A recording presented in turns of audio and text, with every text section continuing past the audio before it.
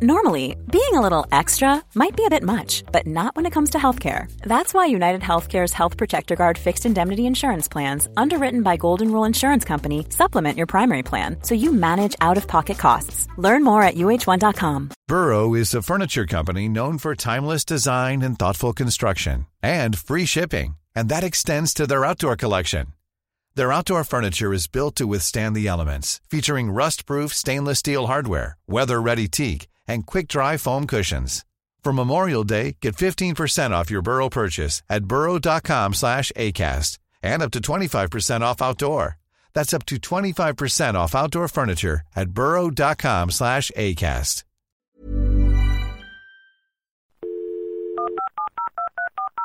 This podcast is a Royfield Brown production. Find others on iTunes. All right. Here I know. Hi, I'm Sarah Smith. If you're the type of person that goes to Liberty as other people would go on safari, and the fact that John Lewis doesn't have a funeral service makes you fret, Sarah Smith cleaning cloths are for you. Sarah Smith, available from Sainsbury's, for the posher washer. Proud sponsors of Dumpty Dum. Hello Dumpty Dum, it's Mary, not contrary here. I heard you were desperate for more Dumpty Dums, so here it is from me. Dumpty Dumpty Dumpty Dum, Dumpty Dumpty Dum, Dum Dumpty Dumpty Dumpty Dum, Dumpty Dumpty Dum, Dumpty Dumpty Dumpty Dumpty Dumpty Dumpty Dum, Dumpty Dumpty Dumpty Dumpty Dumpty Dum. This is Dumpty Dum, the show about the reality docudrama that's centred on Ambridge in the heart of the Midlands. I'm the much-loved, dearly departed Moggy, that is Royfield Brown, and with me I have the hateful attack dog that is...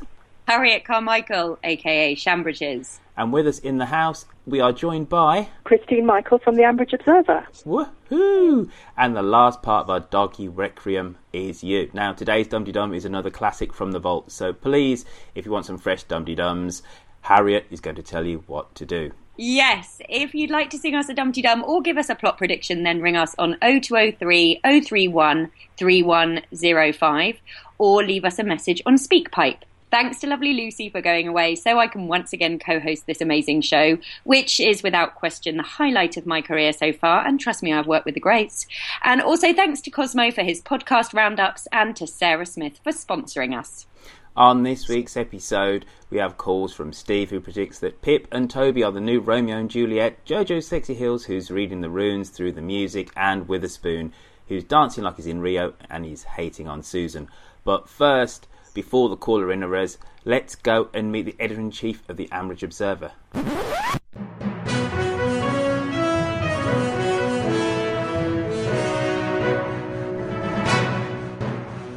Christine, Yay. How are you? Hello. Hi, I'm very well. How are you? Not too bad at all. Now, you've been...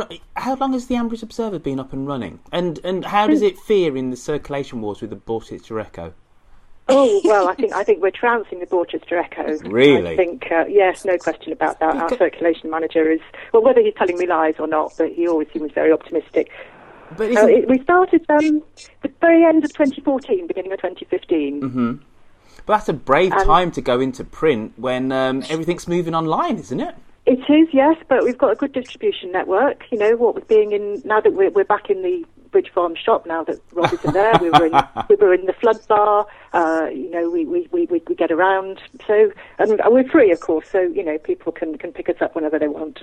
Ah, okay. Now, jokes aside, why did you decide to do this great blog? I think it started with Twitter. I've been tweeting about the Archers for about 3 or 4 years, I think. And I was doing so much tweeting that I thought, well, if I added up all these tweets every week, it might as well be a blog. Mm-hmm. So one weekend between Christmas and New Year, I just sort of sat down and wrote the first one. But when it started, it wasn't really a newspaper format. It was more of a review. But since then, it's sort of found its own form more, and it's much more like a newspaper now. Do you reckon you're a frustrated newspaper editor? Are you a bit of a Kelvin Mackenzie of Borsetshire? Well, I am a newspaper editor or a magazine editor. Oh, by trade. So you're not frustrated then? No, not frustrated in any way. My wrist has been duly slapped. I'm sorry. I assumed you must be a real journalist because I mean it's such an authentic paper, isn't it? It's such that's kind of it. Yes, my first job actually was on a farming newspaper as well, a weekly farming newspaper, for which I was totally unprepared. But I didn't listen to the Archers then. It was only quite a few years later when I met the chap who is now my husband, and he listened to the Archers, and so did his family, so that sort of got me into it. But of course I felt at home because I sort of knew some of the farming parlance, so hogs and hoggets and silage and that kind of thing came fairly naturally to me, really. You could step in for the agricultural editor, should he ever go on holiday. I wouldn't dream of it. That would be way beyond my skill set, because they've got things like drones and automatic balers and all sorts of things now, which I was never up to that sort of thing. So you'd catch up, I'm sure. So you said that it was your hubby that got you into Ambridge. So what year was that? What vintage are you? That was about, now there's a question.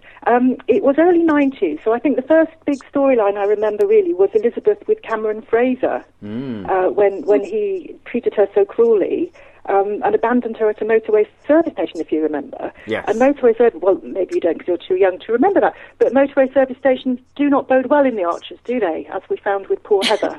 If you hear a motorway service station, it's generally not a good thing. And I think that's where it started. Well, they should have a spin-off just set at that the nearest motorway service station to Ambridge and the goings on. Well, actually, and also Pip and Rex had that unfortunate meeting with Alice, didn't they, at the motorway service station, where it was clear that it wasn't going to work. So it's the curse of the motorway service station, really. And is there another curse? Because didn't Ruth, when she was going to go off and do the deed with Sam, the cowman, there was something about it was a call while she was driving from the motorway service station going to Oxford, and it was David saying that he was home with the kids, and then she turned round.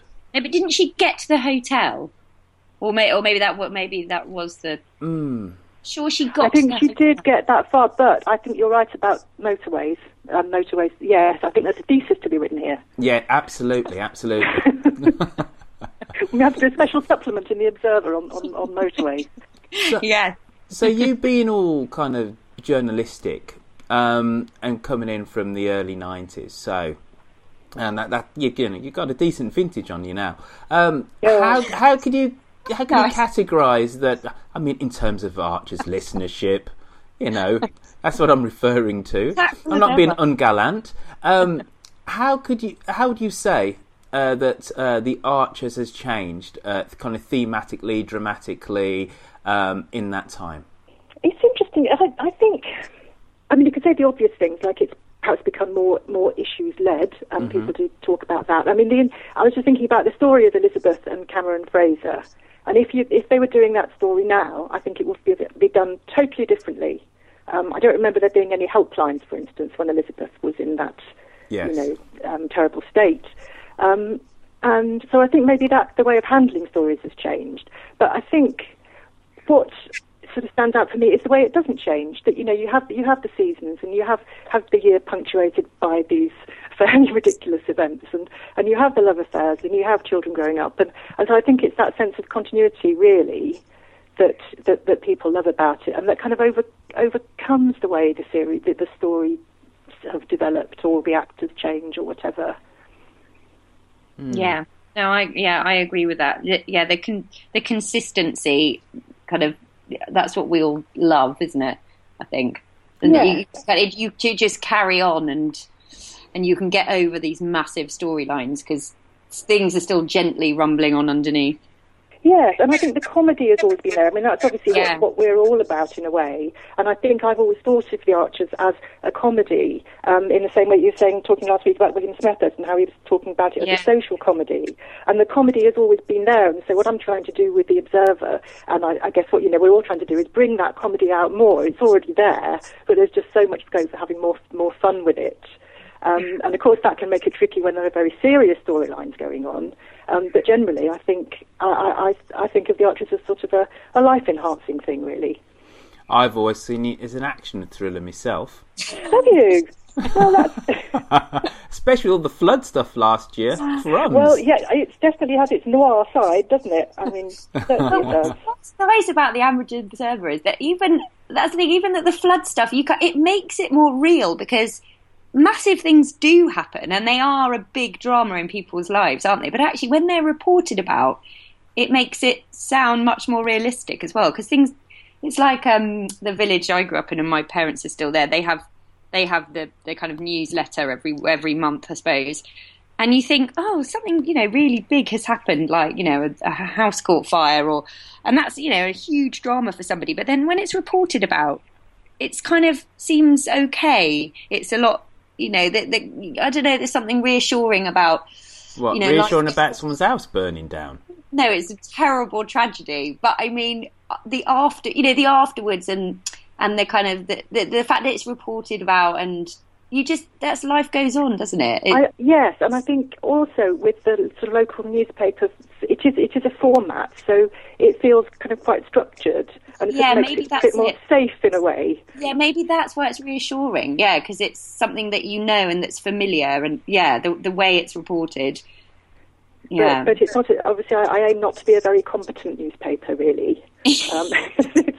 It's a bit hapless, so you won't expect the higher standards of reporting. But I do try and give people, if you've missed it for a week, I do try and give people a sort of a general summary of what's gone on. That's the thing; it's much more interesting than the catch-up, isn't it? On the kind of synopsis, it brings it to life a bit more.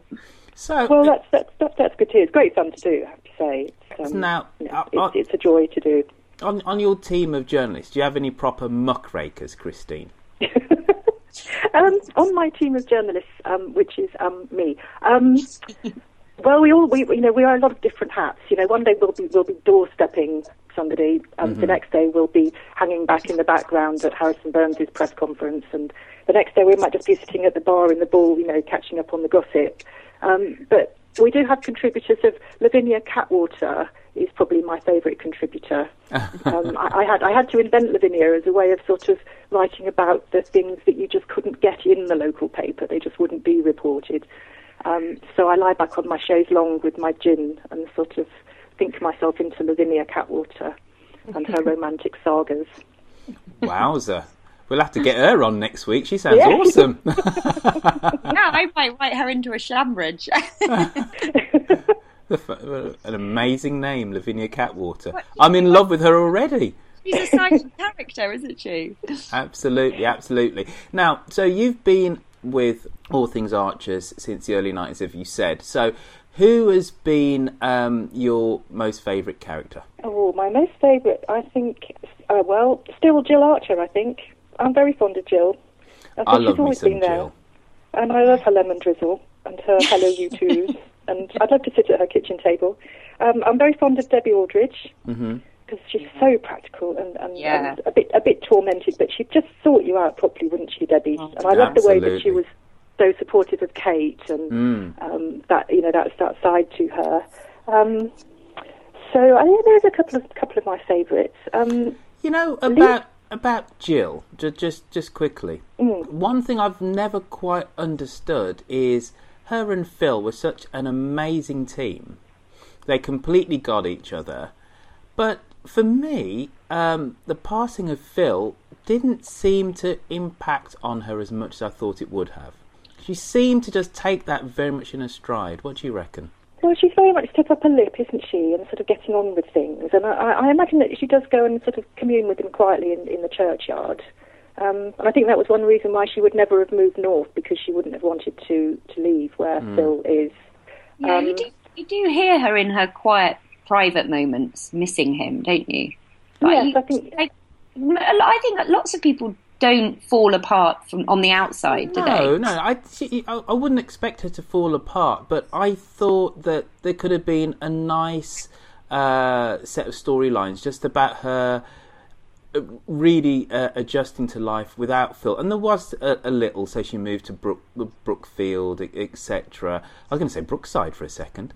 That's brilliant! But considering that Phil had been in it from episode 1, I think a fitting kind of epitaph would have been to remember much more of the kind of the history of Phil Archer. But maybe it's just me, because when I came in, they very much were the alpha farming team, and I always loved me some Phil, basically.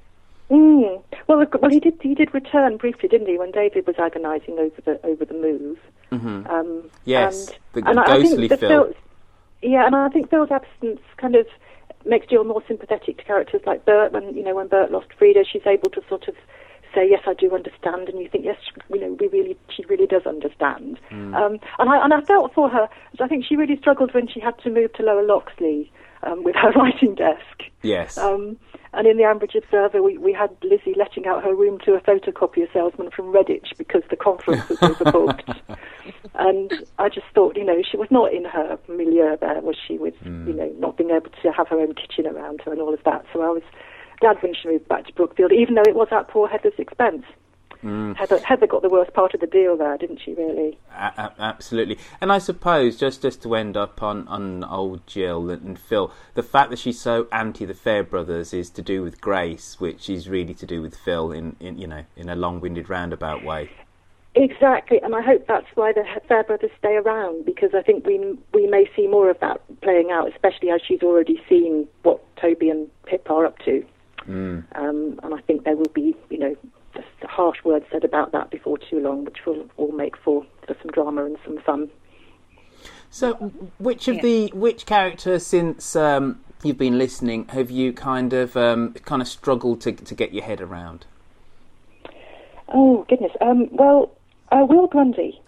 He is moody and mean and not magnificent. And although I miss him in a funny way. Because he just sort of hangs around being difficult. Although Nick, I think, has been the making of him, and I miss Nick as well, because I imagine she's stuck in children's church somewhere. She seemed to go off there a few months ago and never reappear. Yeah, yes. They did kind of carry on that. Yeah, that was going somewhere, that story, a little bit, wasn't it? Her joining WY and all that, and now they've just completely neglected her. Yes, and we don't hear from her at all, which is a shame. And I think Kate is really difficult. I mean, from a humour point of view, she just keeps on giving. But I think she's a fairly despicable character in terms of, leaving her children and making life difficult for Phoebe and the sponging and all of that. And so I have great fun with her, but I wouldn't like to have her on my team in any way, really. I think Kate's an interesting character because she's the one obvious female character who's written unsympathetically. There's no two ways about it, but still very believably. So you believe her as a human being, and I think I've said before on a Dum Dee Dum that I had a girlfriend that fundamentally was a Kate once, so I recognise many of the kind of character traits. But but in terms of making somebody who is basically an antagonist, but who you still believe, she's a great character, but yes, not a great human being. No, but she's still she's likable though, isn't she? She's lovable because she's. I don't know. I really don't know, because she's so self-absorbed, and the fact that she has left her children and doesn't seem to recognise. To be fair to her, she has recognised it, because she did say to Roy, "You did bring up Phoebe, etc." And every now and then, Phoebe does remind her that she has 2 children in South Africa. But I don't know if I like her though. I like her as a character. I don't like her as a person. There's 2 different things. Yeah, I mean, I wouldn't want her to be my mum or my sister, particularly, but I still think you'd be off to Oxford if she was. Yeah, she's certainly a compelling character, isn't she? Yeah, she's absolutely compelling. I was very worried when I thought for a moment that she and Roy might get back together when they had the launch of the Spa, but thank goodness they didn't. I still think that might run that one. Yeah. I worried. Don't you want Roy and Hayley to get back together? I do, absolutely. But it's almost the end of the summer. Those long autumn nights are about to start drawing in. Just before Hayley comes back to Ambridge, it's a little bit of a kiss and a cuddle wouldn't hurt anybody, and it would, it would make us all kind of, recoil with horror. But it'd be a great bit of drama. Yeah, But I do want him and Hayley to get back together. Yes, I do. I can see you're picturing it already, though. I remember way back in the 90s when they went off to Glastonbury and her and Roy got together. I never believed it back then. I didn't. But I didn't put too much critical kind of thought into it. I just thought, I don't believe... Because she was just too much of a racy character. And even back then, he was just too dull. So the very fact that they got together back then was never believable for me.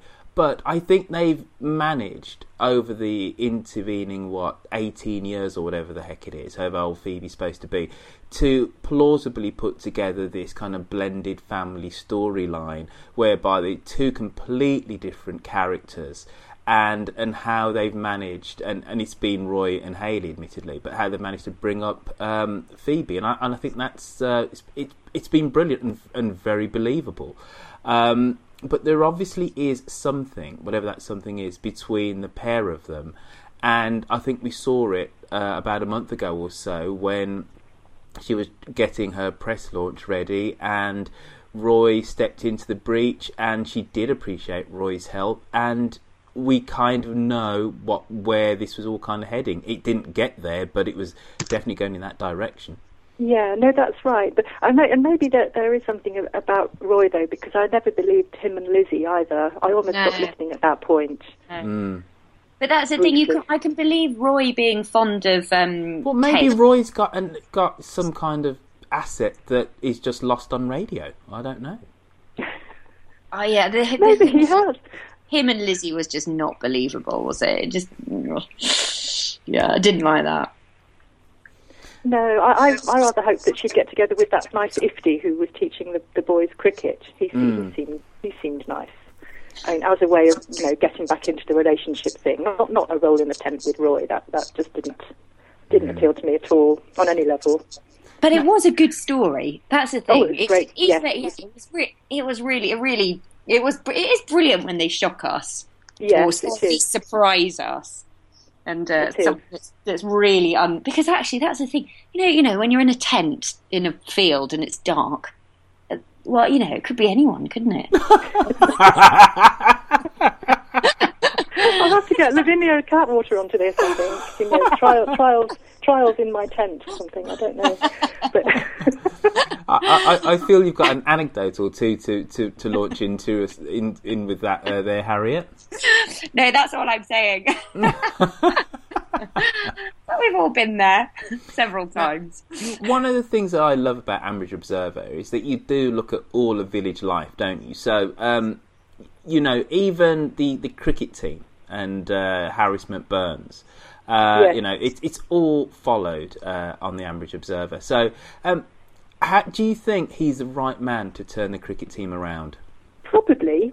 Yes, I think he's quite diligent. I think he's obviously trying a bit too hard at the moment with this art of war stuff. Isn't he just? I think just a bit. And I think a couple of them might sort of rebel against that. And I can't believe that Rob made such a difference last season that, he was the one player that got them to the top of the league. So I've got hopes for Harrison, I think. Yeah, what do you think? My problem is with him, you're completely right. Number one, he's trying too hard. And also, you can't be bollocking. If you can only turn out 9 players the week beforehand, and then people are coming up to practice and they're coming 5 minutes late, it's not wise to be absolutely jumping on their backs and giving them a right rollicking. So he really does need to sort out his kind of captaining style, which seems to be somewhat schizophrenic with actually how he is as a person. However, I think, I can't remember who exactly said it last week, it's a caller-innerer, that actually said they can foresee that Harrison and Fallon are going to become the linchpin of the village. So you have Harrison, cricket team, then Fallon is going to start doing events, and I think that in and of itself would be nice, that we are seeing this kind of passing of the generational baton, so to speak. So, but for me, he's just a little bit too vanilla. He's too vanilla. And there is something, he's just that sheet of blank A4 paper, and he needs something else thrown at him as a character for me to absolutely believe in him. He's been too worthy policeman-like as well, hasn't he? He's kind of like, he's the good guy, but actually, I'm not sure if that really fits with his kind of, his character. Maybe if he wasn't a policeman, that he could have shown a bit more rebellion, or a bit more of his personality. No, because I tell you, DC Dave Barry back in the 80s, which I know is before everybody's time here, other than mine, he was a proper bastard. So you had a policeman in the village who was just not nice. You were allowed to be a bastard if you were a policeman back in the 80s. You can't. Well, that is true. That is true. I'm supposing that you, Christine, give harassment bungs to get stories and stuff. Absolutely. Well, his press conferences are legendary. I mean, they are. But he's so useless. He is a useless policeman. I mean, the crime rate in Ambridge is appalling, and the unsolved list is as long as your arm. I mean, exactly. We've had Where's arson, the bunting? We've had rustling, we've had the bunting, we've had burglaries, and and graffiti and vandalism, and no one has ever been brought to book. And no one even. Fallon, that's not quite true. Fallon's dad. He did arrest Fallon's dad. Give him that. He did. Where is he even based? Is he based at Borsetshire Police Station? I mean, like in the olden days, or about 30 years ago, there used to be towns and villages had a police station, didn't they, or a house at least? But where is he? It was said when he came in. It was said, and I can't remember. It's Felpershire, it must be Borsetshire, and he, he's the kind of patrolling policeman or something or another. But it actually was said at the very start, but I can't remember. Cosmo, please, can you just fill us in? I kind of just assume he's like the policeman of Ambridge and has a motorbike and just rides around. Yeah, I think in real life, our local Safer Neighbourhood team look after 47 villages. Good heavens! So he's going to be quite busy if he's got a very big area like that. Fair but then he must be exhausted when it comes to cricket practice. He must, yes. But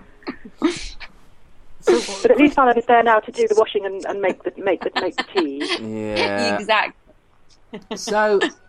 I said this last week, but I just find the whole cricket thing with this making the teas deeply uncomfortable. But Christine, I take it that you actually live in the countryside. You're one of these weird and wonderful people of which Ambridge is the real backdrop of your life. So is this what goes on? Well, I think it is, yes, as far as cricket's concerned. I think it's a really good point about the Archers generally. I would love to see a man make his own sandwich, apart from Ian, who does it for a living, obviously. But that's a very good point. They are just useless. And women and people bring them flasks of coffee and sandwiches and cakes all the time, and they never even. Brian is at a complete loss, isn't he? If Jennifer leaves the kitchen for 10 minutes, he doesn't know where to find anything to eat. It is ridiculous, really. Yeah, it is a bit unbalanced. But then that must be, presumably, that is a typical village. I just think it's just typical men. We're just hopeless, really. I've also got to think about proper coffee. I would love Jennifer and Jill to drink instant coffee for once, or just stick a tea bag in a mug instead of always having a fresh pot ready, or the percolator's just. They love a cappuccino when they go to Felton, don't they? And actually, you just think, I bet it's a really disgusting one. I bet one of those gritty ones. Yeah, really weak and milky, but they love it. They love a cappuccino in Felpersham. It's a treat, isn't it? It's a nice treat. We have managed to just about stay clear of the storyline of the decade. That's so old news now. Where do you stand on this, Christine? I think the programme is called The Archers. So I think that's my only ever prediction about The Archers, is that it's called The Archers. And so if your name is Archer or has been Archer, you're likely to come out of things okay in the end. So I've got my fingers crossed for Helen, but things are looking a bit bleak at the moment, given as she won't say anything. and Anna seems about as investigative as one of my junior reporters.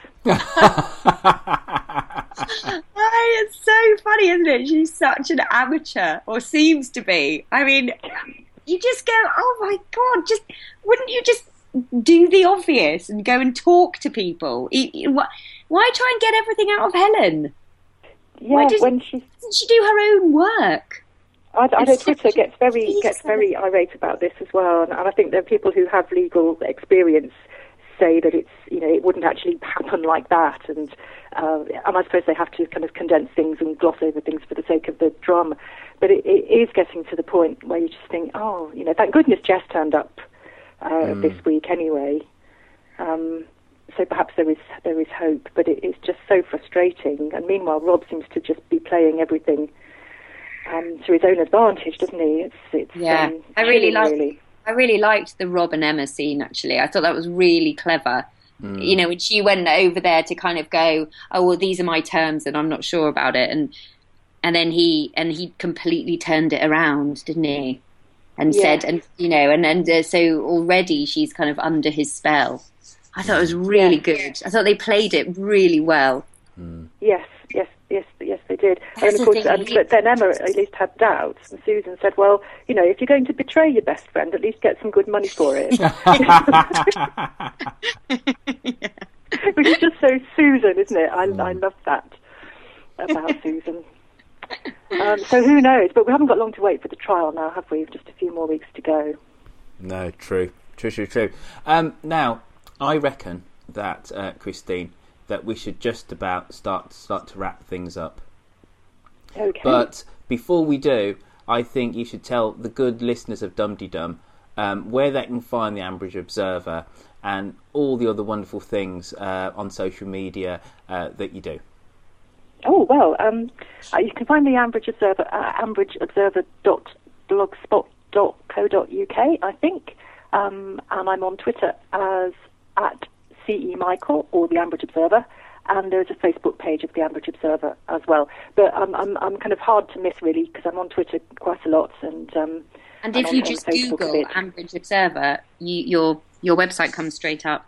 It should do. It's been fantastic how people have really liked it and responded to it, and actually the Archers themselves have been great in supporting it and stuff. So I mean, not in any official way, but they support it on their social media, which is just lovely. So yes, it is up there. You can find it quite easily. But isn't it great fun just to be part of this tribe? It is, of people who just love the Archers and can kind of be creative about it and find these kindred spirits in all different formats. I think it's just brilliant. Yeah, that's the thing. I wonder if there's any if there's a Coronation Street .observer.blogspot. I don't think so. You can't do it with anything else.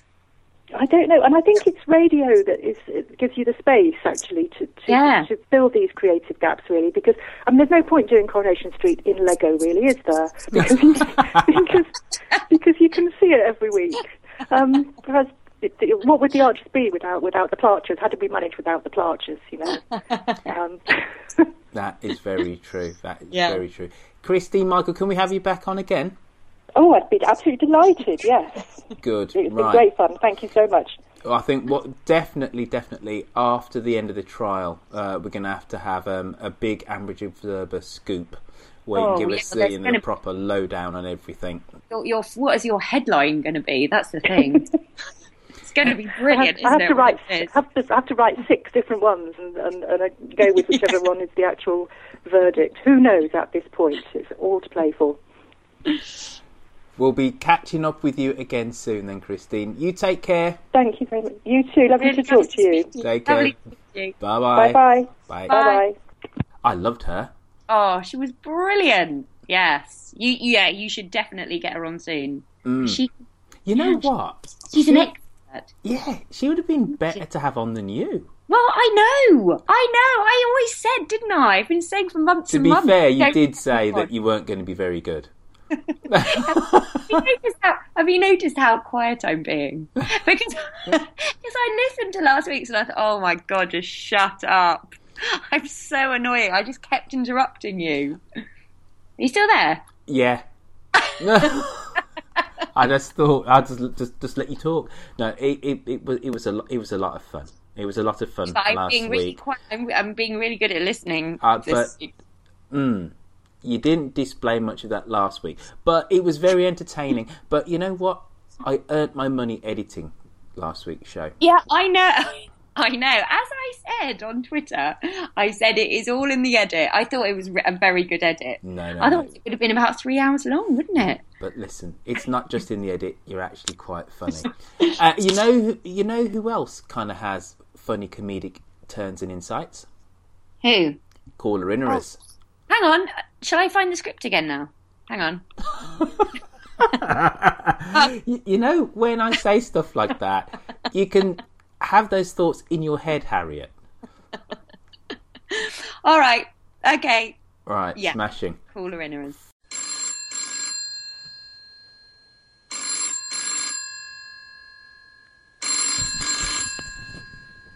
Hello, Ambridge 3962. First up, we have Steve.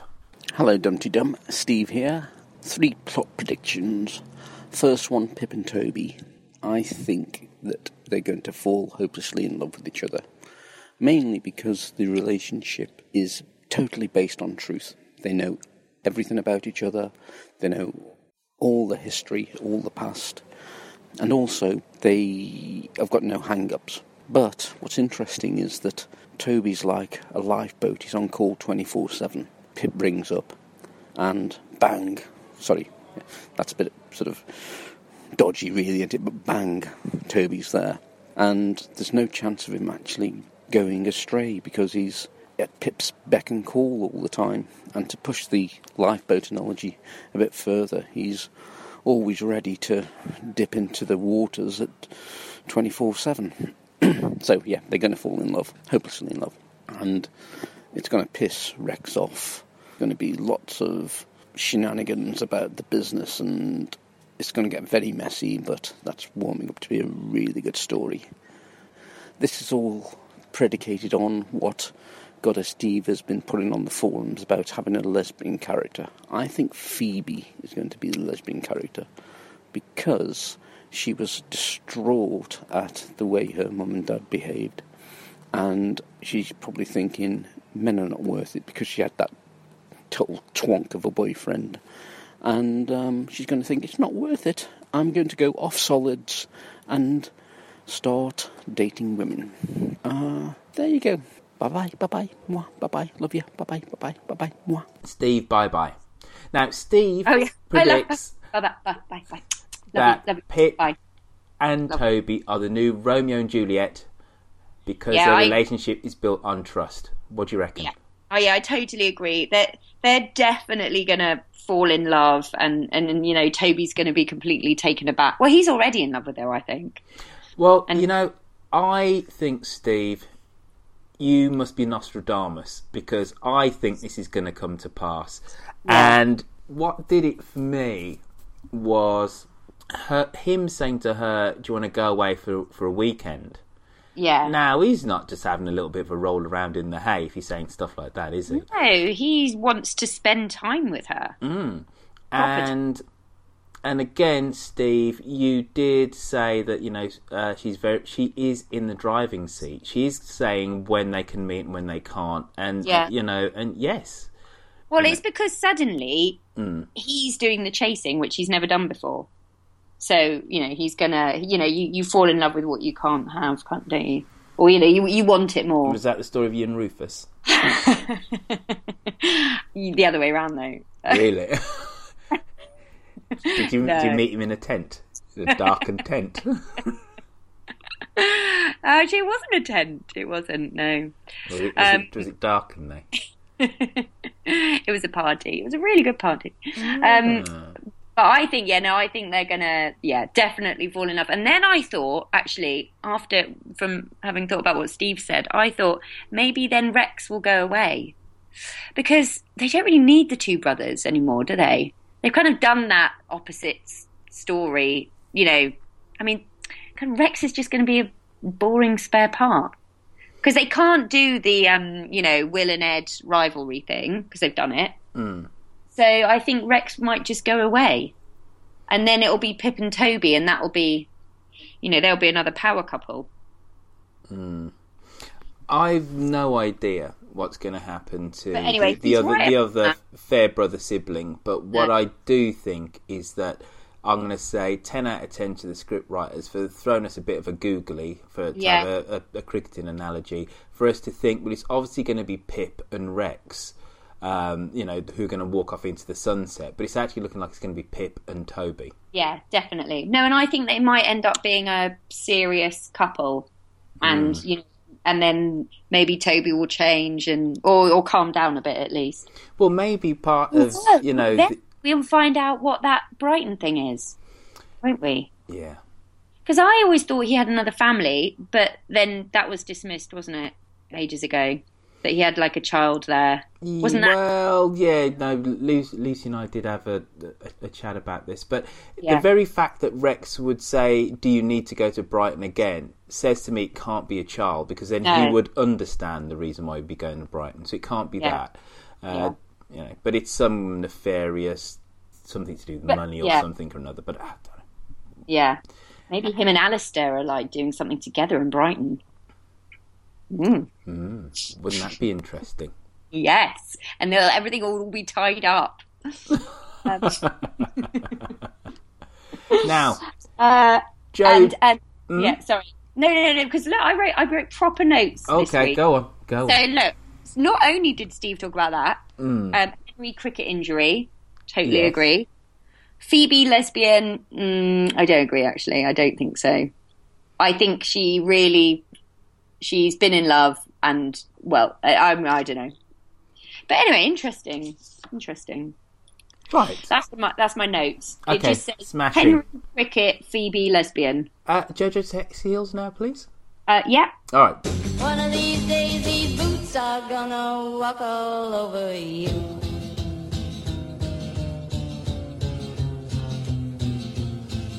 Hi there, Dumpty Dummers. It's Jojo Sexy Heels here. And once again, it's the background music that has prompted me to call in. I've got 2 plot predictions. The first one really is, it's the hints of things to come that you get in the background music. And this week we had a conversation between Susan and Emma regarding Titchy Nob's request that Emma be a babysitter for little Henry.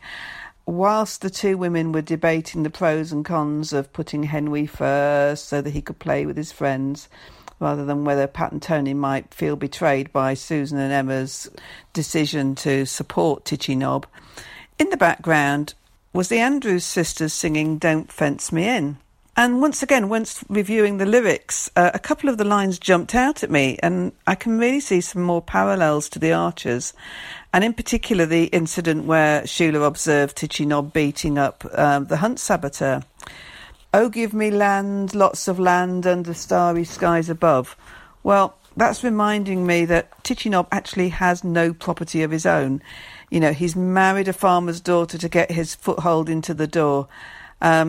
And to be honest, is Toby Fairbrother any different? Looks like he's chasing after Pip because he's got no money of his own. Another line was, standing by the sheriff's side, and when the sheriff said, I'm sending you to jail, the wildcat raised his head and cried. I actually believe that Shula's conscience will win, and the ABH GBH with the hunt saboteur will finally be known by all, and no longer will he be the village hero, but he'll be seen as the selfish bully that he really is. Another line was, there will be no more let me ride through the wide open country that I love. He will indeed be fenced in. I fervently hope that the final line is very true. Send me off forever, but I ask you please, don't fence me in. Let's hope it is going to be the end of Titchy Nob. Okay, speak to you all soon. Hope that gets the juices rolling for everybody. Bye now. One of these days, these boots are gonna walk all over you.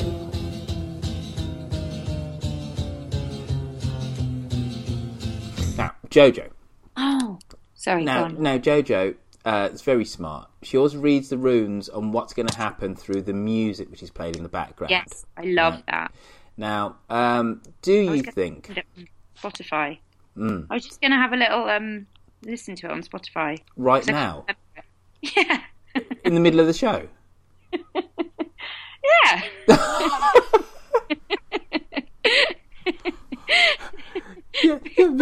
You're absolutely uncontrollable. I didn't have time to do it earlier. Well... Oh, that's Frank Sinatra. Anyway, I just couldn't remember. I love the Andrew Sisters, but I couldn't remember the tune. I was just thinking of Don't Sit Under the Apple Tree. You're wildly out of control, Harriet. Can I just... Okay, no, go on. You chat while I find it. Right. I'm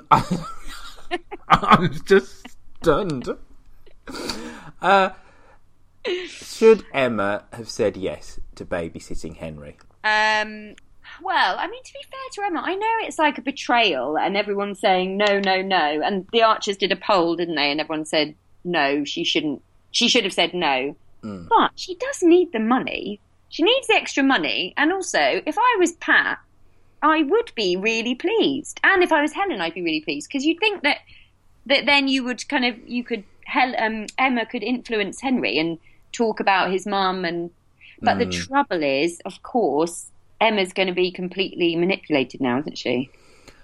I suppose, you're completely right. She needs the money, etc. But a better way of going about it would have been to march round to Pat and say, Pat, Rob has asked me to babysit, etc. How do you feel about it?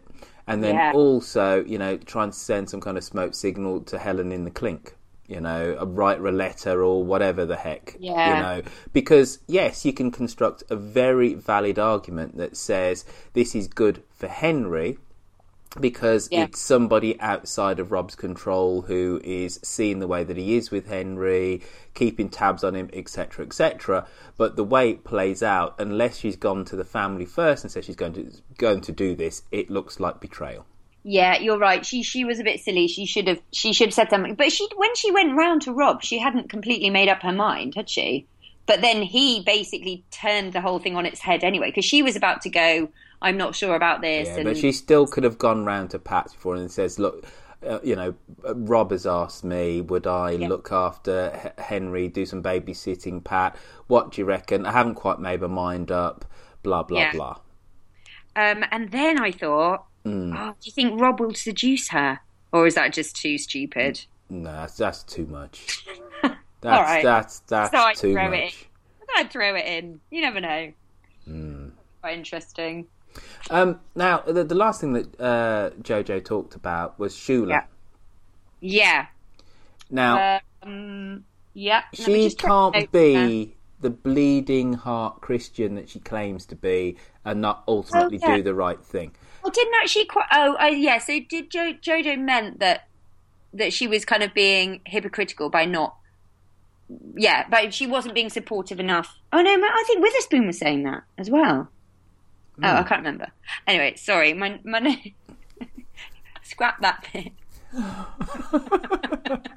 Can you just answer my point then? I'll just go like this. Don't worry who actually said it. Answer it, please. No, I'm just going to go like this.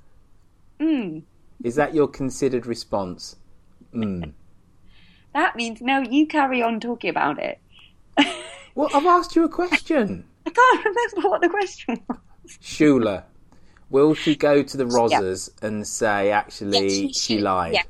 Yes, well, she definitely should, yeah.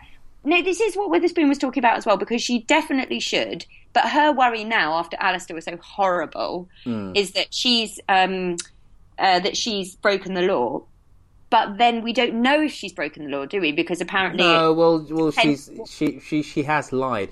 The question for me is, will she get any kind of sentence for this? Surely not.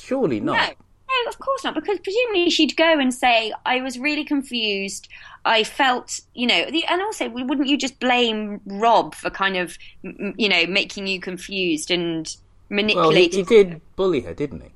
Well, exactly. That's the thing, and you could go. It just, because or at least she felt that. She didn't. Anyway. She did lie, but she didn't.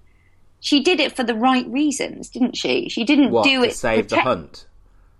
I don't know if that's the right reason in and of itself, but yeah, she felt a certain amount of coercion. That's the thing. Yeah, didn't she? Yeah, and that must happen all the time. No, exactly. They're not going to arrest her, and the other thing is to say about this, and I can't remember where I saw this, whether it was on the forum or wherever. And just whilst I'm on the forum, if you want to have a bit of an insight into the legalese of all of this, Mid-Miss City is doing a blinding job on the forums, folks. She's there answering people's questions and taking things to pieces, etc. So, Miss Mid City, bravo to you, madam. You're doing a sterling job. Hi, it's Miss Mid City, and I'm still sad and mourning the loss of Scruff, but it was all handled very sensitively. So he's gone off to the great doggy kennel in the sky. I'm also unhappy about Anna Trigorin, and I don't know what she's doing. Is she a barrister or is she a barista who serves coffee? I don't know. Why she's pursuing character witnesses is a little bit baffling to me, because she still doesn't have an actual defence yet. There are only 3 witnesses to what happened that fateful evening with the stabbing. That's Helen, Rob, and Henry. There are no other witnesses that are going to be any use. As to her state of mind before or after, of course, you've got Kirsty, you've got Pat, the allegation that she threatened to kill Rob and all the rest of it. Fine. I don't really think Jess is going to add an awful lot to this. Jess is going to come along and say, oh, he was a horrible husband to me. Fine. That means he was a horrible husband to Helen. Fine. But Jess didn't stab him. Helen did. Helen's the one who needs a defence. It's going to have to be something a bit more than what she's coming up with so far.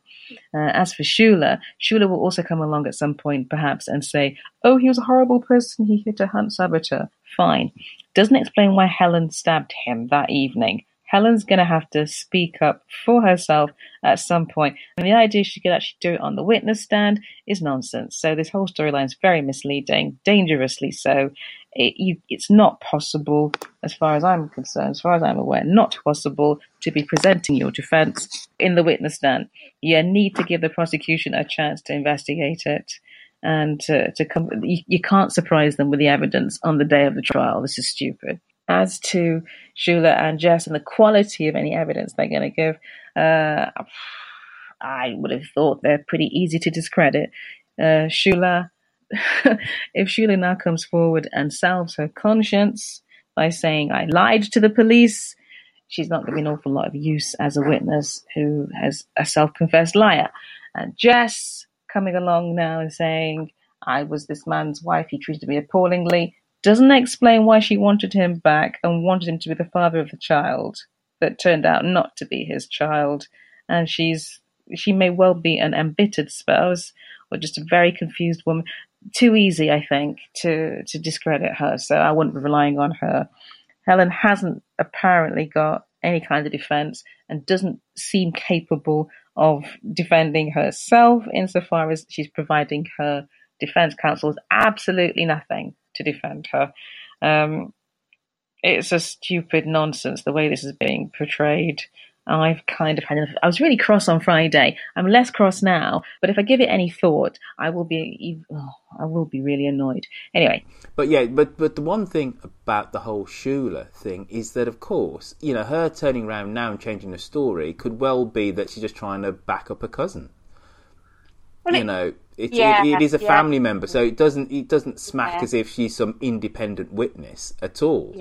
Yeah. But the thing is, she would have gone to the police.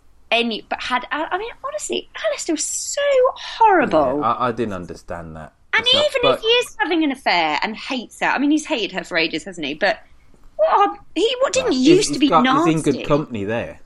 Just about every listener in the Archers ate Shula too. But he used to just tolerate her at least. He was never that nasty, was he? Well, And he's so, tame the rest of the time. No, absolutely. The other thing to be said about the last week in The Archers was Alistair talking to, was it to Docky Lockie, talking about what goes on in people's marriages and you never really know? Oh. And obviously he was talking about his own. Oh, I think I missed that.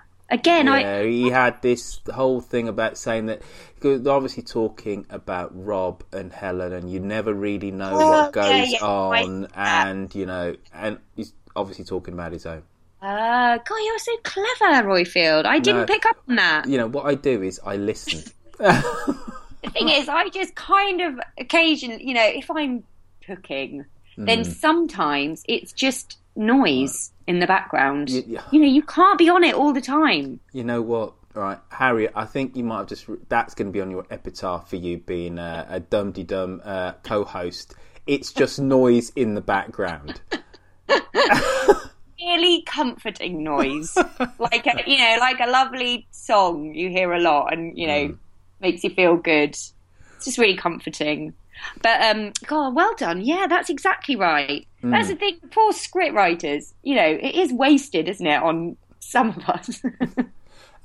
Just before we go on to Witherspoon, have you got a dog? No. Ever had one? Yeah. When it passed. Oh yeah. How do you feel? Well, I was a child, so I think I was very sad, but I didn't. But you bounced back quite quickly. quickly. You do, don't you, when you're a child? It was devastating, but I can't say that the feeling stuck with me. But I really, I thought that was so. It was so lovely the way they did it with Linda, and I was trying to remember today what on the scene where he actually died, where she was with Fallon. What did she say? She said it was a really nice expression. She said something like he's ran his last road or something. Do you remember? Yeah, it was something a bit kind of touching. So you didn't remember, right? None of us can actually remember what was said. But no, just coming back, because last week you came out with a whole load of predictions saying, Fallon can't run things, it's got to be Linda and blah blah blah, and obviously that was just before we'd actually listened to that Sunday episode, and I absolutely loved that episode. Yeah, it was I loved every line, every comma, every full stop, every paragraph break. I just thought it was great, and I love the fact that it was the two grandmothers at the start. It was Lillian and Linda. Really love that. Yeah, it was really believable, all of that. It absolutely was.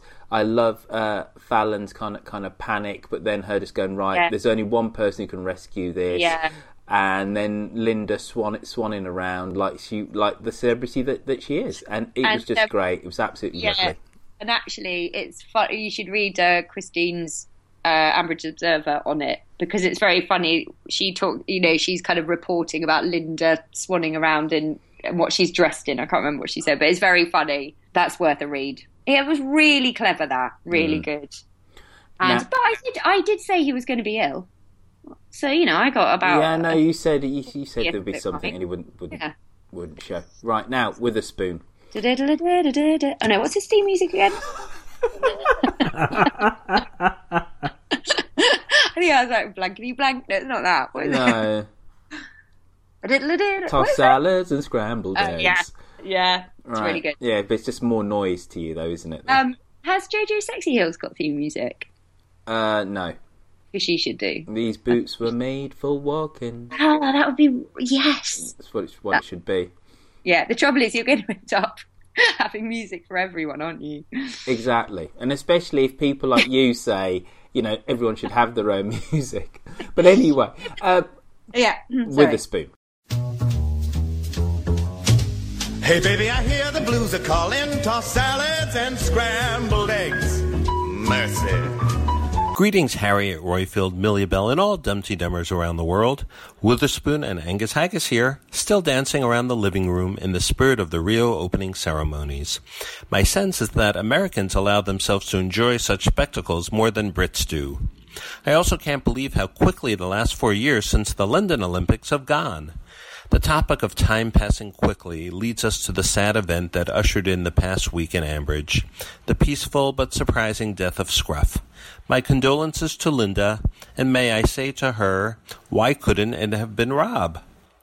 Rob was his usual despicable self in his manipulation of Emma, and that led to the infuriating conversation between Susan and Pat. First, Pat has such a difficult time handling stressful news and becomes easily overwhelmed. She could have just told Susan that she wanted to talk with Emma about the background of this, that she had previously gone to Rob and offered her help in babysitting Henry and was refused. I believe that Emma would have felt used by Rob and gone back and told him to shove his job where the sun doesn't shine. Well, she probably wouldn't have, but I would have encouraged her to do so. Then there's Susan. I continue not to be a fan of hers. First she tells Emma not to tell anyone about the babysitting job, and then she spills the beans to Pat. Really not surprising, because she tries at any turn to one-up her employer. She so resents that she and Neil are dependent upon Pat and Tony for a good chunk of their income that she will do whatever she can to undermine the employer-employee dynamic. Because Pat is so easily flustered, Susan was able to change the discussion to one in which she was the one offended because Emma's loyalty to Helen was being questioned. In fact, I do question Emma's loyalty to Helen, and I also question the loyalty of Shula, Caroline, and Alistair to their relative and friend, as well as their basic sense of ethics and fair play. That fair play comment is especially meant for cricketer Alistair. So Shula, as Spike Lee would say, do the right thing. I think she eventually will. As I think Jess will talk to Anna. I'm not sure why she's reluctant to do so, considering that she was willing to talk to Helen on the Friday before the fateful Sunday dinner. It all seems complicated and confusing. Back to the theme of time going quickly. The residents of Ambridge are beginning to remind us that September and the trial will soon be upon us. In reality, it's clear that Helen is still much too traumatized to stand trial. But Anna, do we still have faith in you as a trial lawyer? Trigorin won't ask for a delay, though she should. We, the listening audience, really don't want a delay, and I suspect that a lot will be going down in the next week. Till then, this is Witherspoon and Angus Haggis signing off. Hey baby, I hear the blues are calling, tossed salads and scrambled eggs. Mercy. Right, now, Witherspoon has been watching the Olympics and hating on Susan. Hating on Susan for disliking her employers. What do you reckon? So, hang on, let me just look at my Witherspoon notes. The thing to do, Harriet, is when you're reading your notes, not make it sound like you're reading notes. I want to be honest. Otherwise it sounds like I'm reading my notes, but I'm not being honest about it. You're denuding this podcast of its magic. Sorry. So my notes aren't helping me anyway, because I can't read them. Yeah, but Susan's just, that's her way, isn't it? That's what she's like. Do you mean the fact, so the kind of, the being mean to Pat and Tony? Can you do this bit? Well, Witherspoon's point was that Susan managed to not be sensitive to at all to Pat's feelings when she heard that Emma was babysitting for Rob, and then managed to spin it all the way around so that Susan was somewhat kind of offended, and his overwhelming kind of point is that Susan dislikes the fact that she actually has employers, and and that kind of came out in a kind of a snark. Now, I hear that, but the relationship between Pat and Susan isn't strictly speaking boss and employee. No, exactly. Because, they are also friends, and they live in a tiny village. Yeah, and Susan does Pat, Susan does Pat a favour by, I know she gets paid by working for her. That's not a favour. No, I know she gets paid, but she's been a loyal, she's never really been a proper employee, has she? Well, she's kind of like, they help out, don't they? No, they do. But I think the very fact that they work and live cheek by jowl, it's not going to be... The relationship isn't boss and employee. No, strictly speaking, no. They're friends. They're friends as well. They are friends as well. And I thought that Susan was right to stick up for her daughter. And I thought Pat was... Yeah, me too. overreacting. And... No. I don't think Pat was overreacting. I think Pat's reaction was totally understandable. Completely understandable. Whether it was right or whether it was wrong, you understood where it came from. But Susan was defending her daughter and actually did a decent job. Yeah, I would have said. Yeah. I agree. But then, yes, and then, look, see, Witherspoon was also talking about Emma's loyalty to Helen. Mm-hmm. That's in my notes. And we dealt with that before? Yep. Right, now, the return of Jess, yes. Yeah. That's a good thing. But then, actually, I thought, that background music was weird. So Jess had, like, classical music on really loudly in the background, but it was actually quite hard to tell whether she was at home or in a shopping mall. Or maybe she was just at a classical music concert. Yeah, in the middle of the Royal Albert Hall. Yeah, it was shouting. The proms. What did you say? I'm on the phone.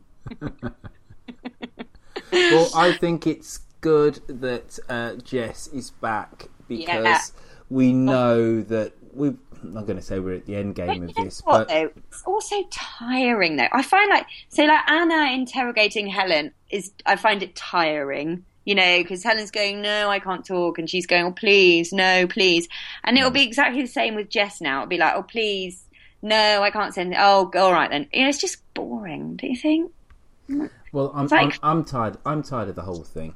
Well, yeah, exactly. And I don't want a kind of long drawn out. Or is she going to speak? Is she going to, just come to the trial, say something, and then let's just resolve it quickly. Well, no, she needs to say something before the trial so there can actually be a proper defence for Helen. Because the way that I see it, there's absolutely no defence. There is no witnesses to Rob's beastly behaviour, and Helen hasn't mounted any defence whatsoever. So we need, Jess needs to spill the beans way before, so a defence can be mounted. I don't know anything about. And then it needs to be corroborated with what Shula's going to say, etc. And even Ian, because Ian and even Fallon have been witness to, and Kirsty been witness to Rob's. Yeah, but Kirsty's batting for the other side, though, isn't she? She's a prosecution witness. What does that mean?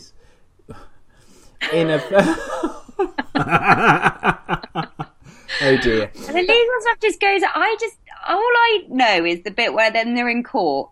Yeah, right. Okay. Our judicial system is adversarial, so you argue against each other. Now, the people defending Rob, right? Are you with me? Yeah. Right, have got Kirsty as a witness. Oh, yeah. Right? Oh, yes. Yeah, so... She accidentally ended up doing that, didn't she? Exactly. Yeah. Right. She got herself in that, it's all coming back to me. Great. Oh, it just goes a bit above my head, all that. Second and last time you co-host. Look, I can talk about the stuff that isn't important. You know, like the old stories, and I can do a few voices, but I can't talk about the really important stuff. Mm-hmm. Anyway, where are we? Selling a little or a lot? Shopify helps you do your thing however you cha-ching. Shopify is the global commerce platform that helps you sell at every stage of your business. From the launch your online shop stage to the first real-life store stage, all the way to the did we just hit a million orders stage. Shopify is there to help you grow. Shopify helps you turn browsers into buyers with the internet's best converting checkout. 36% better on average compared to other leading commerce platforms. Because businesses that grow, grow with Shopify. Get a $1 per month trial period at shopify.com/work. Shopify.com/work. If you thought the only way to get a more defined jawline with natural-looking results was through surgery, think again. Juvederm Volux XC is a non-surgical injectable gel filler that improves moderate to severe loss of jawline definition and can help you achieve natural-looking results with little downtime. Even better, this improved definition lasts up to 1 year with optimal treatment. No maintenance required. Improve jawline definition for a smooth, sculpted look with Juvederm Volux XC. For important safety information and to find a licensed specialist, visit Juvederm.com. That's JUVEDERM.com. Not for people with severe allergic reactions, allergies to lidocaine, or the proteins used in Juvederm. Common side effects include injection site redness, swelling, pain, tenderness, firmness, lumps, bumps, bruising, discoloration, or itching. There's a risk of unintentional injection into a blood vessel, which can cause vision abnormalities, blindness, stroke, temporary scabs, or scarring. Talk to a licensed specialist to find out if it's right for you. Millions of people have lost weight with personalized plans from Noom. Like Evan, who can't stand salads and still lost 50 pounds. Salads generally for most people are the easy button, right? For me, that wasn't an option. I never really was a salad guy. That's just not who I am. But Noom worked for me. Get your personalized plan today at Noom.com. Real Noom user compensated to provide their story. In 4 weeks, the typical Noom user can expect to lose 1 to 2 pounds per week. Individual results may vary.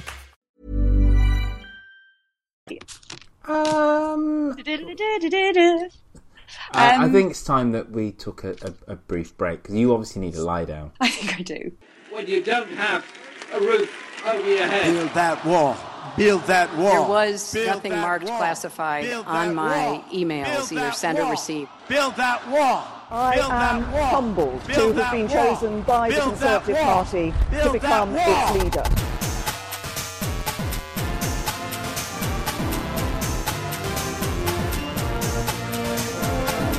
He said Britain is just a small island that no one pays attention to. A former colony won the right to determine its own destiny. Hello and welcome to Mid-Atlantic, the show where we look at the news and the views from one side of the ocean from the perspective of the other. Do you have a National Trust sticker on your car? Do you think you could be best friends with Kath Kidson? Do you spend hours wandering around the airport looking for an organic quinoa cafe because you refuse to go to Burger King? Then Sarah Smith cloths are for you. Available from Sainsbury's for the posher washer. Proud sponsors of Dumpty Dum. I've just had a look at the Dumpty Dum shop. They've got no tracksuits, but they do t-shirts, which are very flattering. Nice if you want to show off your figure a little bit. Nick couldn't carry one off, of course, but I can.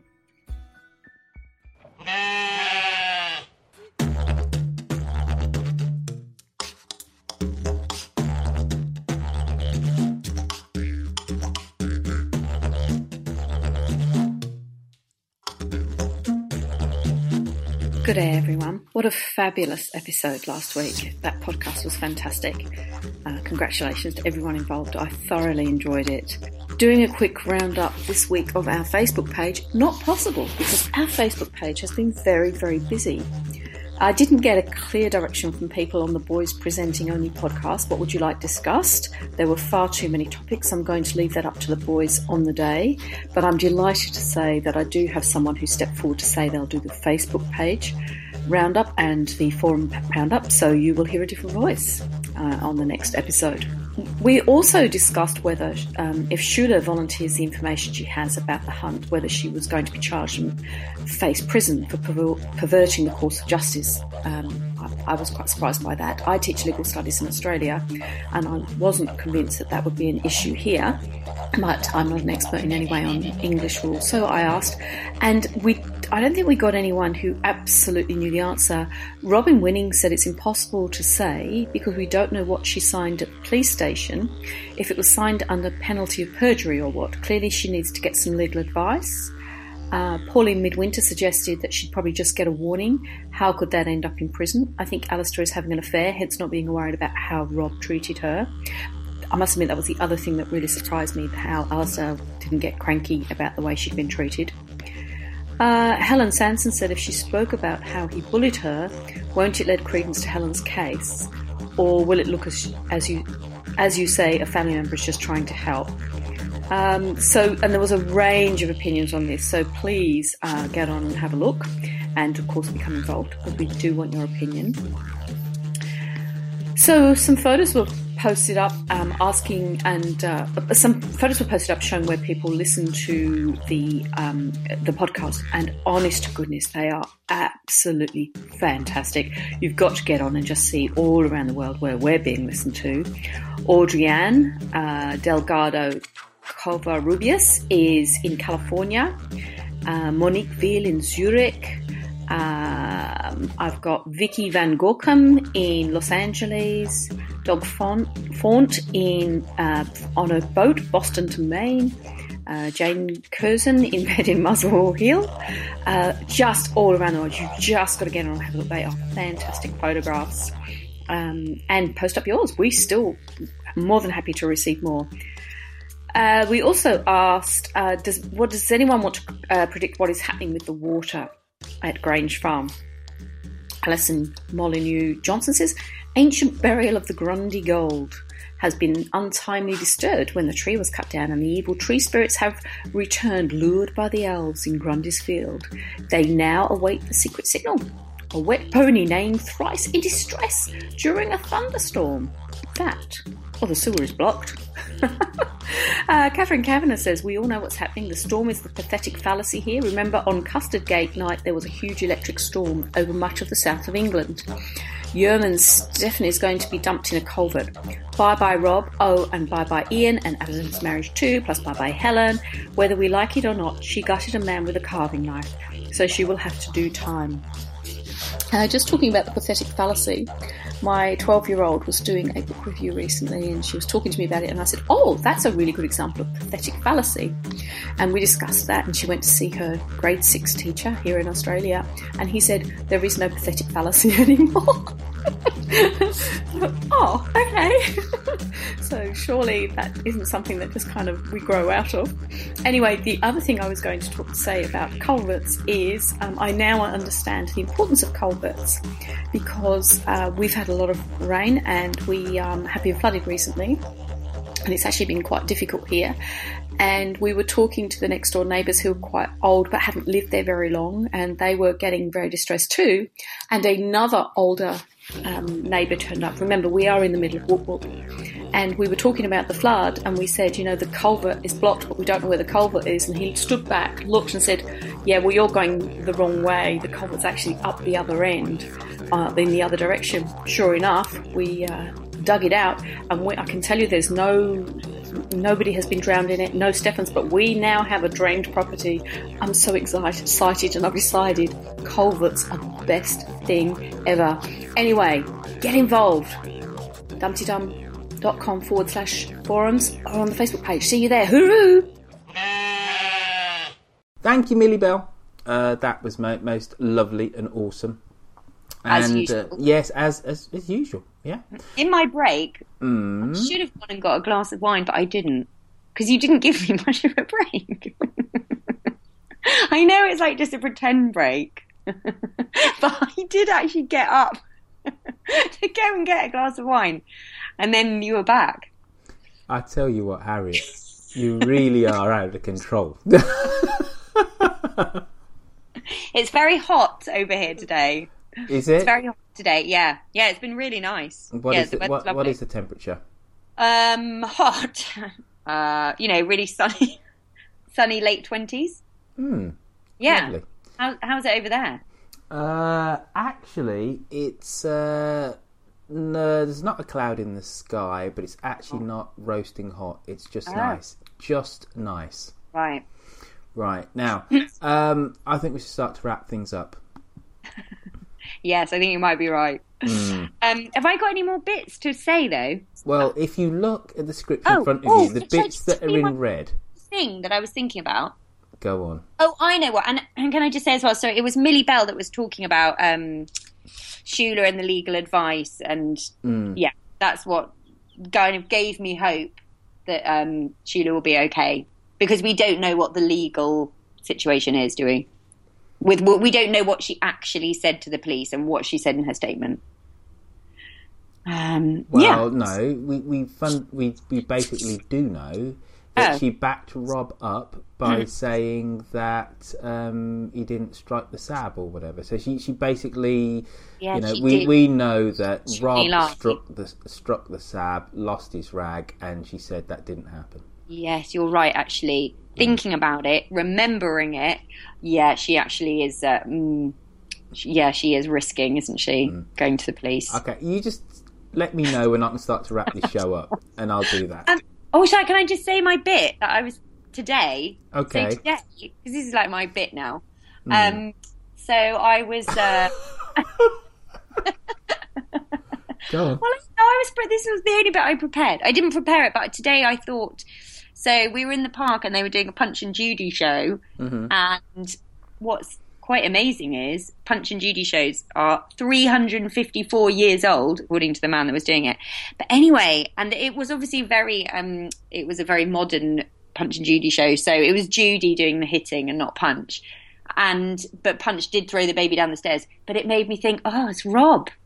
So he's like Mr. Punch, isn't he? It's not just Rob, it sounds like Donald Trump too. He's kicking Trump, babies out of press conferences and whatever. Did you not hear that this week? There's a baby who's crying, and he told the mother of the baby to leave. Oh my God, I didn't know that. Didn't hear that. Wow. So, and you're saying that Judy, in effect, was Helen. Well, no, in the olden Punch and Judy shows, it was Mr. Punch that was constantly knocking Judy about and being abusive. But from the outside, he's everyone's friend, isn't he? He's funny and people love him, and just made me think of Rob. I'm surprised that in these enlightened times, there even still is Punch and Judy shows. Well, no, but the thing is, that's what was interesting. So the guy that was doing it, because I vaguely remember watching a Punch and Judy show when I was about 5, and I remember not thinking it was very funny, but he had these kids, and they were, age 3 to 7, well, loads of different ages of kids. They were all completely enraptured. But before he did the show, he did say, let's remember this is theatre, and he made a big deal about that. And then it wasn't kind of Mr. Punch. Mr. Punch didn't ever hit Judy. So Judy did hit Mr. Punch a lot, and Punch did throw the baby down the stairs. But, it doesn't really, but the fact he said, and actually I thought it was quite sad that he had to remind us that it's theatre, because it is theatre, and it's just silliness, isn't it? Puppets hitting each other. Doesn't mean anything. Well, no, because it kind of shows you that, the sensibilities of the time have moved on from where that original bit of drama was created. And I saw a similar thing in To Catch a Thief. Now, To Catch a Thief is a film with Cary Grant, and I love Cary Grant. And I had a shop some 20 plus years ago, clothes shop, and I nearly named my shop Cary Grant. That's how much I love that man. And in To Catch a Thief, I was shocked. Sorry, it was a shock. I was like, what shit? You had to name a shock. It was that bad. The trauma was that terrible. Sorry, a shop. Yeah. You're hard to work with, you are. Anyway, To Catch a Thief is set in the south of France, and Cary Grant is this kind of gentleman thief who's accused of thieving, and he actually doesn't. But there's this scene in it, right? And I watched this at the BFI a couple of years ago, and halfway through, he just slaps this woman. Oh. Yeah. And you could have heard a pin drop.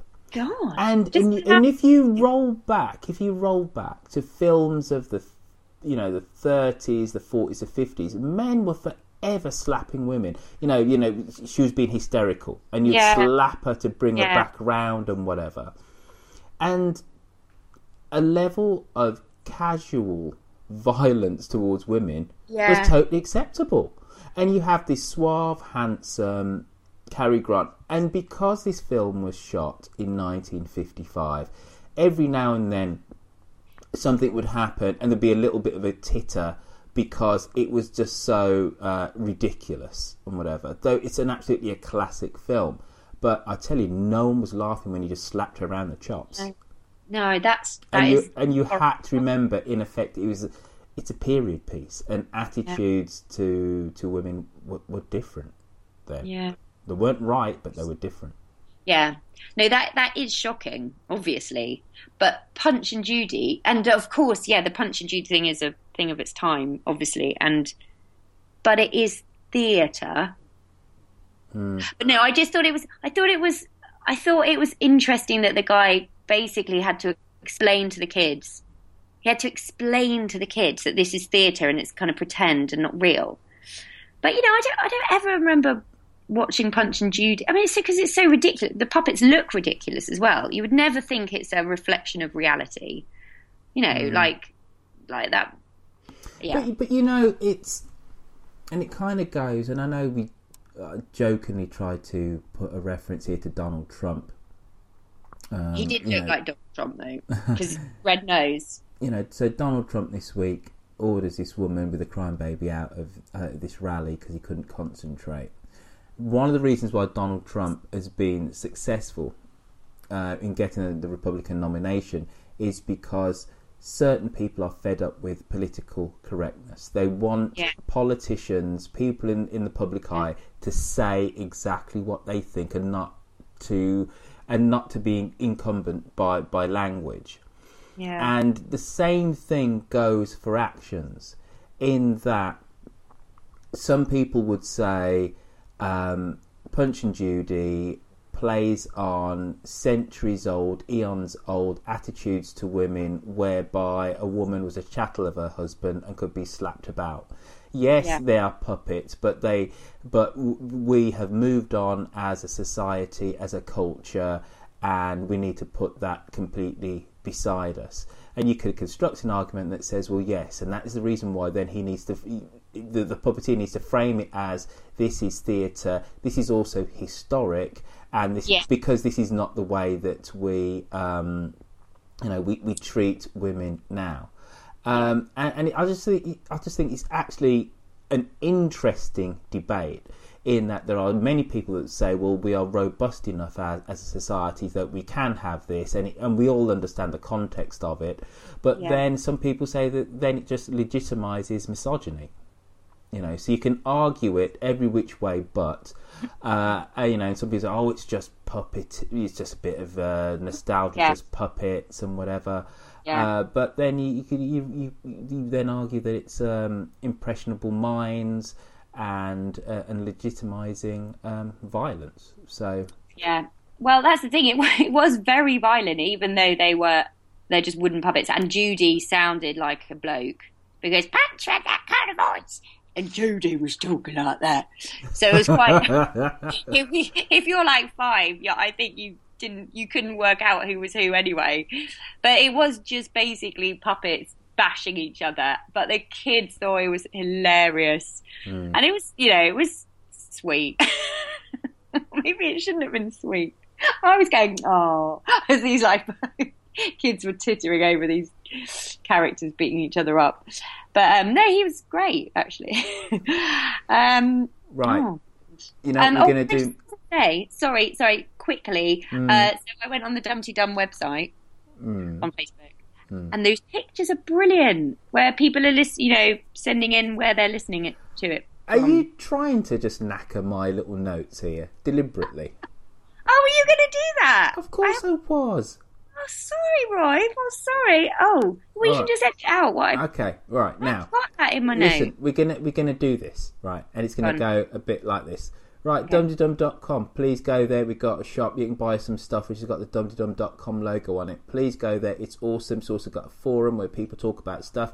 And we talked about Mid-Miss City, who has just been playing a total blinder on that forum. So go on to dumdydum.com for the shop, the forum, and other great dumdydum things. Now, iTunes, please write us a review.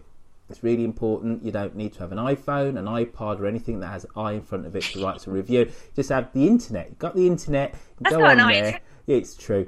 Go onto the internet. Go onto iTunes. Sign up. Write a review. Awesome. 5 stars. Thank you very much, please. Now, another way you can help us is by keeping our little show on the road. Now, there are specifically 2 ways this can be done. You can donate by hitting the donate button on our site. Or you can go to patreon.com, patreon.com, search for Dumpty Dum, and you can donate $2 a show, which is about £1.30. Cool. Now, remember to get in contact. You can send us a voice message via SpeakPipe on our site or call us on 0203 031 3105 to leave us a telephonic message. On social media, you can find us, specifically Twitter, where we're at DumDum. Me, I'm at Royfield. Sarah Smith is at Sarah_Smith. Lucy is Lucy V. Freeman, and Harriet is at Shambridges. On the Book of Face, you'll find us by typing in Dumpty Dum, and we have some 1,300 odd like lurkers. Can I just ask everyone to like Shambridge as well on Facebook? Oh, I didn't even know that you had a Shambridge page. I know, because I keep forgetting about it. But you've got one now. Yeah, thanks. Can you just, if people like it, then I might remember about it. All right, cool. I'm going to do that. It's now, Shambridges. No, I think it's just called Shambridge, actually. Carry on. Now, last week, Exeter Dormouse started something which was most brilliant. And he took a picture of himself on the Conway estuary with his little pooch, and it just looked all kind of bleak. And I said, that was just great. Please do that. You've been doing that in your droves on the Book of Face and on the Twitters, and some of the pictures are truly, truly stunning. Lovely. We've had people all over the globe who've been sending in pictures of where and how they listen to Dumpty Dum. So we've had America, we've had Rhode Island, we've had California, we've had places in Dorset, we've had Portugal, yes, the Algarve, we've had Cyprus, we've had New Zealand, we've had Perth, Australia, we've had somebody about to run over a pedestrian in the middle of London. It's funny, I saw that. That was really absolutely stunning. So the hashtag, if you're going to put this on Twitter, is where I listen to Dumpty Dum. Oh, we've had a few bedrooms as well. So there's and it's Andrew Horn's swimming pool. Yes, well, I don't think it's actually his swimming pool. It was well, a it's place really stopping in Cyprus. We've had quite a few dogs on leads as well. Yeah, haven't we, Joanne Jackson, who's walking her dog. So please continue to send those in, because those are absolutely lovely. Have you sent one in? No. Have you? No? But you should. Because you're in an interesting place. I'm not in a very interesting place at the moment. But you are in a, lovely place by the beach. I'm not by the beach. Oh, aren't you? I'm in the Bay Area, but I'm not by the beach. Oh. But maybe I will. Maybe I will. Yeah. I will too. Right, so continue to send those in, because those are lovely, lovely, lovely. And I will put them, if you put them on Facebook, I'll tweet them out as well. Oh, and also I love Leslie G, who's Special Diet 1, who was on the ferry between Westray and Kirkwall on the way to Orkney. And there's a nice picture of just the side of her head as the camera just looks out onto this bleak ocean. But there are some lovely, lovely, lovely shots. So, yes. Oh, and special props go out to Glyn Fuller Love, who's on the 52 bus on the way to Royal Albert Hall. Yes. Yeah. Keep sending them in. They're lovely. Cheers. All right. Good. Right then. Thanks. Next week is Man's Hour.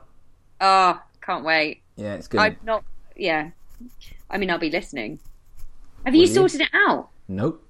But I've got 7 days to do that. So it's going to be me and Andrew Horn and Yokel Bear, who will be presenting.